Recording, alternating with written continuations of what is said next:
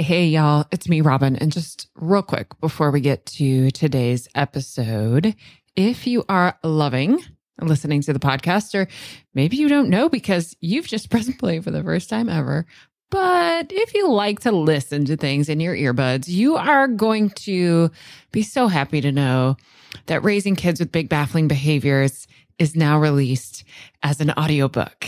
You can get it in Audible or wherever else you get your audiobooks. And of course, you can still get it in print and ebook. If you go to robingoble.com/book, it's going to give you all the options, including that you could order a signed copy from my local bookstore. Alrighty, y'all. Here's that podcast episode you're waiting for. Hey, folks. Welcome back to the Parenting After Trauma podcast. It's me, your host, Robin Goble. Today's episode is a part of our Friday Q&A series. I'm not releasing one of these Q&A episodes every Friday. I'm going to aim for a lot of Fridays. So I took a question from a listener and summarized it for y'all like this. Should my child, who has a history of attachment trauma, be only doing family therapy? Should I be in with my child all the time when they're in therapy? Or is it okay for them to do individual therapy? This is a great question, and I read this question a lot in different online parenting forums that I am in. It comes up a lot, and folks have big, strong opinions about this.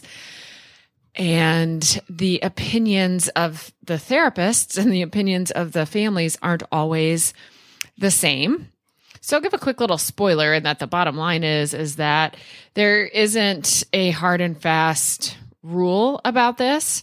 It isn't accurate to say that if a child has a history of attachment trauma or attachment disorder or adoption, that they should always be in only family therapy, right? That the therapy should always include their caregivers. That's a assertion I read a lot in online forums. And as a therapist who does mostly family work, but not exclusively family work, I will just say that the overall answer here is it is never that simple. It's never that cut and dry. So I'm going to attempt to talk about this in a little bit more of a nuanced way, while also you and I need to have an agreement here that I could not talk about this topic in its totality at all. Like this topic, this episode I'm recording isn't intended to answer definitively, if your child should be in individual or family therapy, but to give you some things to consider. Now, again, I hear a lot that kids with attachment trauma should only ever be doing therapy with the caregiver. And a worry about this and a worry about individual therapy is that, one, there's just a really high risk of triangulation, that with kids with histories of attachment trauma, there's a lot of risk of the relationships getting really tricky and triangulated. And then there's another concern that the child could attach to the therapist instead of the caregiver. Another question that comes up a lot is how can attachment be worked on between the child and the caregiver if the caregiver isn't in the room? And indeed, a lot of therapists who are trained in a more attachment-based modality would say something like it's the relationship that's the client, not the individual child or the individual person. And I think that makes a lot of sense, but I think we have to make sure that we never turn anything into these like black and white rules. Okay, so let's look at a couple different things. One, that kids with attachment trauma in their history or who present with symptoms of attachment disorder meet criteria for what Dr. Bessel van der Kolk describes as complex or developmental trauma. And Dr. van der Kolk has identified these quote unquote 7 domains of impairment in complex trauma. Attachment is just one of them. So when kids with a history of complex trauma, or attachment disorder come to therapy, attachment certainly might feel like the totality of the problem or the biggest problem, but it's one of many things that are involved in complex or developmental trauma. So treating the attachment piece, the attachment relationship between the child and the caregiver, typically isn't the only piece that needs to be treated. And even if it's determined that treating the attachment experience as opposed to doing trauma work first or working on regulation first, even if it's determined that attachment is the priority or the focus or the thing to be addressed either first or at this time, sometimes a child needs the safety in their attachment system really titrated. So what does that mean? Attachment to a caregiver is extremely intimate. And for many kids and adults with histories of being hurt inside an attachment relationship, the intimacy now of attachment instantly brings up feelings of fear or danger.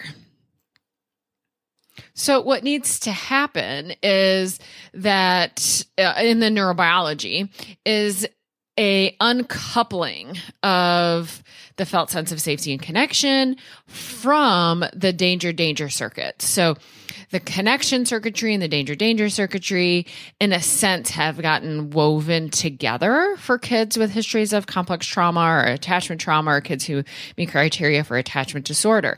These two pieces are that don't necessarily go together have been woven together, the attachment circuitry and the danger circuitry. So neurobiologically speaking, what we would like to allow the opportunity to happen is for those two things to uncouple from each other. Now, experiencing safe connection with a therapist could be the level of connection that the child's nervous system can safely tolerate. So in a way, by creating and allowing safety and connection to unfold in between the relationship between a child and their therapist, they are titrating the experience of safe connection. For some folks who have experienced significant attachment trauma, the intimacy of attachment between the child and the caregiver is so much, it's such an intimate experience that it instantly triggers the danger reflex. I'm talking in metaphors here. There's no danger reflex, but like the fight flight circuitry, right? Is getting triggered almost instantly upon any felt sense of connection to the caregiver because it's such an intimate relationship. It's supposed to be intimate. How quickly that connection also triggers danger means that the uncoupling can't happen. It is simply happening too quickly and too intensely how connection and danger are getting triggered at the same time. Okay. So it can be very helpful for clients, and here we're really talking about children, but this is true about adults too, for clients to, in a way, like dip their toe into the felt sense of safety and connection, titrate the intimacy of safety and connection with a therapist. That because the intimacy between the child and a therapist is so wildly different than between a child and a parent will ever be, that creates a level of safety that allows the child's nervous system to be just a little bit more willing or a little bit more brave to consider experiencing connection. And because the intimacy is so much lower, it has the potential to allow for that uncoupling, the uncoupling of safety and connection from danger. And then as this uncoupling unfolds slowly over time in the relationship between the child and the therapist, it may indeed begin to be more appropriate to start to bring the child's caregivers into the therapy experience and then start to work on the child experiencing the connection with their caregiver in a way that could also feel safe.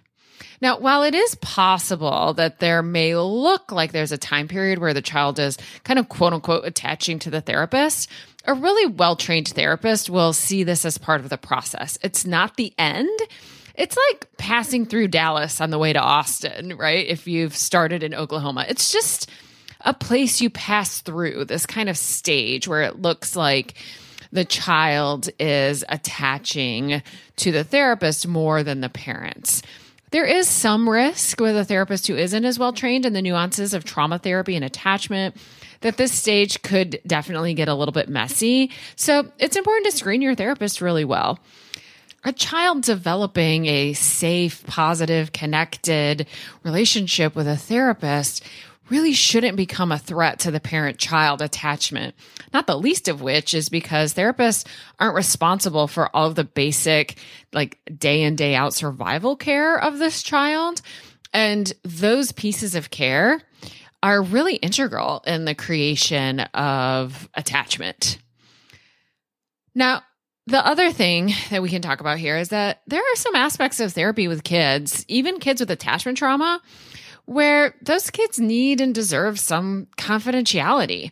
It absolutely could be hard for kids to fully engage in, for example, like intense trauma processing with their caregiver present. Other kids might absolutely need and want their caregiver present while they're doing some trauma processing. And it's easy to make judgments. Like I've heard people say, like, well, if their attachment to their caregiver was solid, then their caregiver would serve as a, good, secure base for the child to do trauma processing. And my experience is that it is not that cut and dry. I have known many kids who have good, secure attachment to their parents that still need confidentiality and privacy to fully explore and process the depths of their trauma. So we really want to be careful about making big blanket statements here. Now, I do think we need to talk super briefly about the reality that not all parents are emotionally safe enough for their kids to be present in therapy. Some parents have really vulnerable nervous systems themselves. Some parents have significant histories of insecure and disorganized attachment. And some parents are experiencing what Dan Hughes calls blocked care. Now, these aren't bad parents, not at all. What they are parents who need their own support, and that should happen separate from their child's therapy. This child deserves a therapeutic space where a therapist can stay primarily focused on and co-regulating them, not their parent, which again is not criticism of their parents. But when parents need their own support and can't be present in the therapeutic space in a way that is bringing safety and connection to their kids, then it makes sense to do therapy individually or separately with kids and with parents. And then again, maybe later we bring them back together. What you're hearing me say is that there is no hard and fast rule. The treatment planning decisions are related to a wide variety of things: the goals, the stage of treatment, the child's age, and how slow the child needs to have safety and connection titrated. A very good therapist can create confidentiality and safety, and yes, even intimacy. That's an important part of the therapeutic experience with a child client without compromising the attachment relationship between the child and the parent. And yes, many times it is very appropriate and working towards the therapeutic goals for the therapist to be doing family therapy, therapy with the child and the parent together. It's just that there's no hard or fast rules. And these are part of therapeutic decisions and treatment planning that the therapist and you can be making together. So this, of course, brings a new question up, which is, how do we screen for a therapist? How do you as a parent know that you're trusting your child with a therapist who is well-trained in trauma and attachment? That's a totally different episode. We'll tackle that later. For now, what I want you to do is have a conversation with your child's therapist about their treatment plan. Like, why are they choosing individual therapy, or why are they choosing therapy with the parents present and involved? They should have an idea about why. When I was doing therapy, sometimes after my initial assessment of the family, I started off with parents only. And sometimes after my initial assessment, I started off with kids only. And sometimes I started off with families together. And then I would transition later to doing work with a child only. Sometimes I started with the child only and then later transitioned to working with the family. Sometimes I started off working with the family and always worked with the family. It really, really depends. And there is a lot of information that should be going into that therapeutic decision. So what I want you to take away from this episode is exactly that. It really depends. There's no hard and fast rule. And as a parent, I want to encourage you to have this conversation with the therapist about their treatment planning decision and about why. And then you as the parent absolutely should feel empowered to ask as many questions as you need to ask until that decision makes sense. Okay, so I know this is a big, complicated topic, and I addressed it in less than 20 minutes. Of course, I've not addressed all of the complex nuances here, but I hope this gives you just a little bit more information about how to connect with your child's therapist about this question: individual therapy versus family therapy. All right, y'all. Hope you have a wonderful rest of your day today, and I will connect with you again next week back here on the podcast. Are you ending this episode with maybe a big sigh of relief? Like, yes, finally, someone gets me and my kids. But also maybe a sense of like, okay, but now what? All right, y'all, I've got lots of possible now whats. If you want to connect with me directly, like pick my brain, have access to me almost every day, not to mention hundreds of other parents from around the world who totally get what it's like to be you, then you're going to want to join us in the club. We have monthly live events, including groups for siblings of dysregulated kids, a huge video library with something like 80 or 90 videos, plus transcripts and certificates of completion. Plus, of course, a very active forum that I'm participating in every single day. We open for new members periodically, so go check robingoble.com/the club. If we aren't open now, you can put yourself on the waiting list and I'll let you know the moment we open for new members. That's robingoble.com/the club. Now, if you're a professional and you want to strengthen your capacity to work with the families of kids with big, baffling behaviors and vulnerable nervous systems, plus use all of my materials, including a 12-module course that follows raising kids with big, baffling behaviors, plus be included in an online searchable directory so families all over the world could find you, then you're looking for Being With, which is my year-long immersive training program that runs January through December. So you'll want to go to robingoble.com/beingwith, read all about it. And if you're interested, put yourself on that waiting list too. Now, if you just maybe need a little extra connection and co-regulation, but don't feel like you need to join the club, then you can just keep listening to my podcast.